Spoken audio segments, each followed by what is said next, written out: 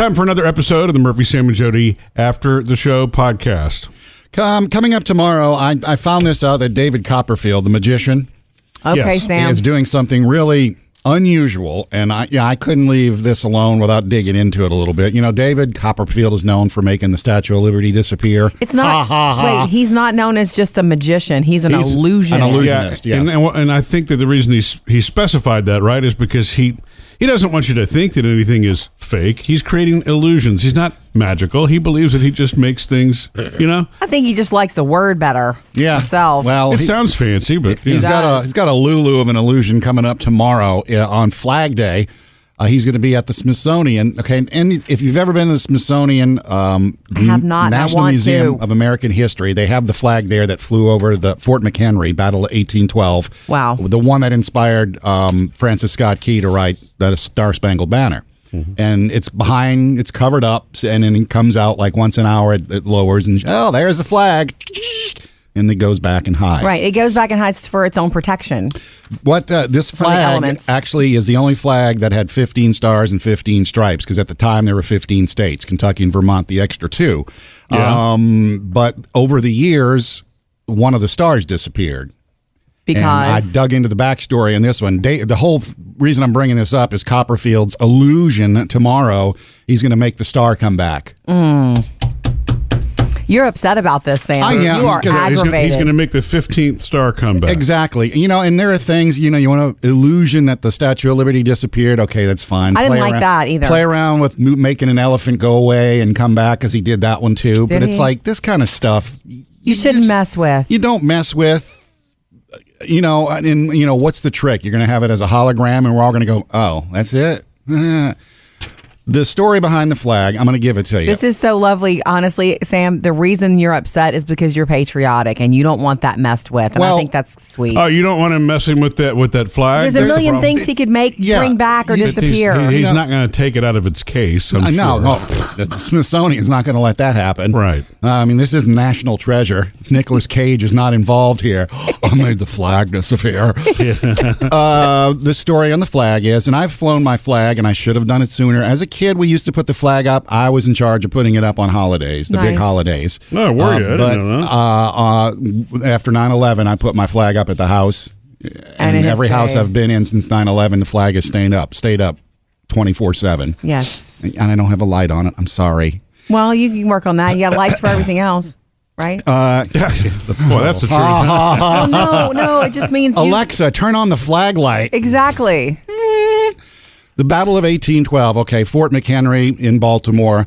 They knew the battle was coming, so a flag was commissioned with 15 stars and 15 stripes. The original 13, and then, like I said, Kentucky and Vermont. They had it up over the Fort McHenry.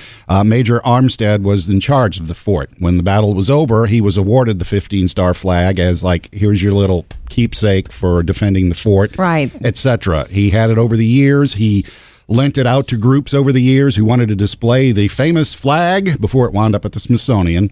And when people would get it, he would allow them to snip a little bit off the end of the flag. To have a piece of it. Yeah, so like 8 feet of the original flag are missing from souvenir takers. And really? His wife actually cut one of the stars out to give to somebody as a keepsake. They don't know who it was given to. Isn't that funny? The man cuts just pieces at the bottom. The wife goes for the star.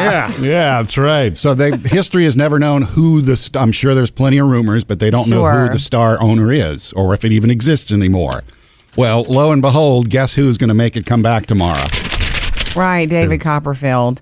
Did she cut the star out in a circle, or did she cut it out like a star? There's the picture. Like you would cut a star. Oh, like a circle. She cut like a circle. Yeah. Okay. So I'm confused. Really, what he's doing here is he's the honorary person who's going to make the star come back. He's going to make it look like it's back in the flag. Well, maybe they're going to actually try to put it back in its proper place. So either the thing is this is going to be a real big joke because it's going to be like it's a hologram or some whatever, or his gift to the Smithsonian.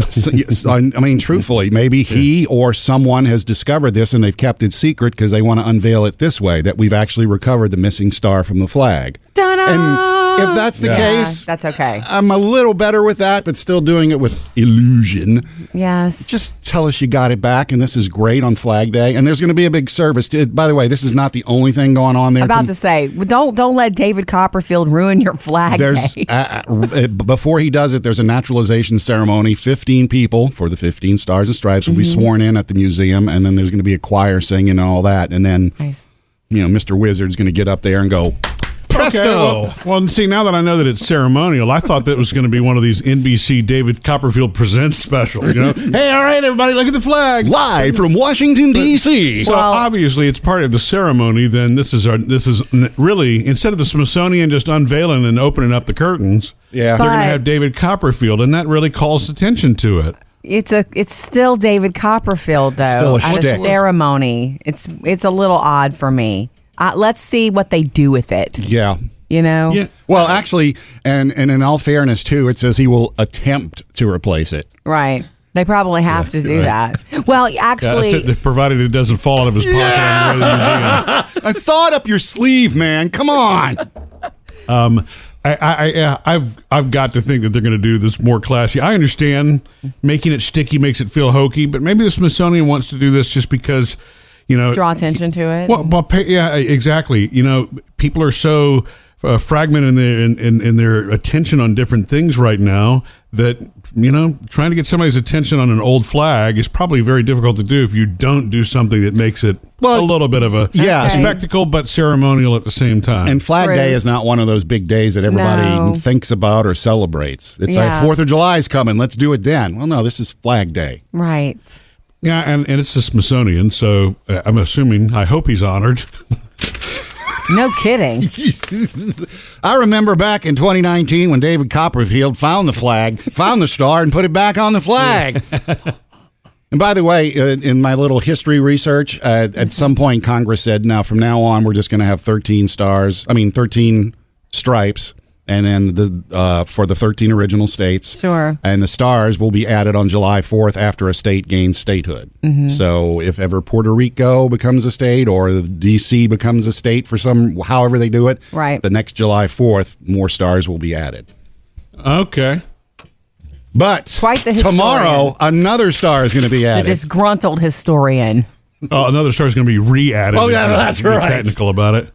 Missed any part of the show? Get it all at murphysamandjody.com.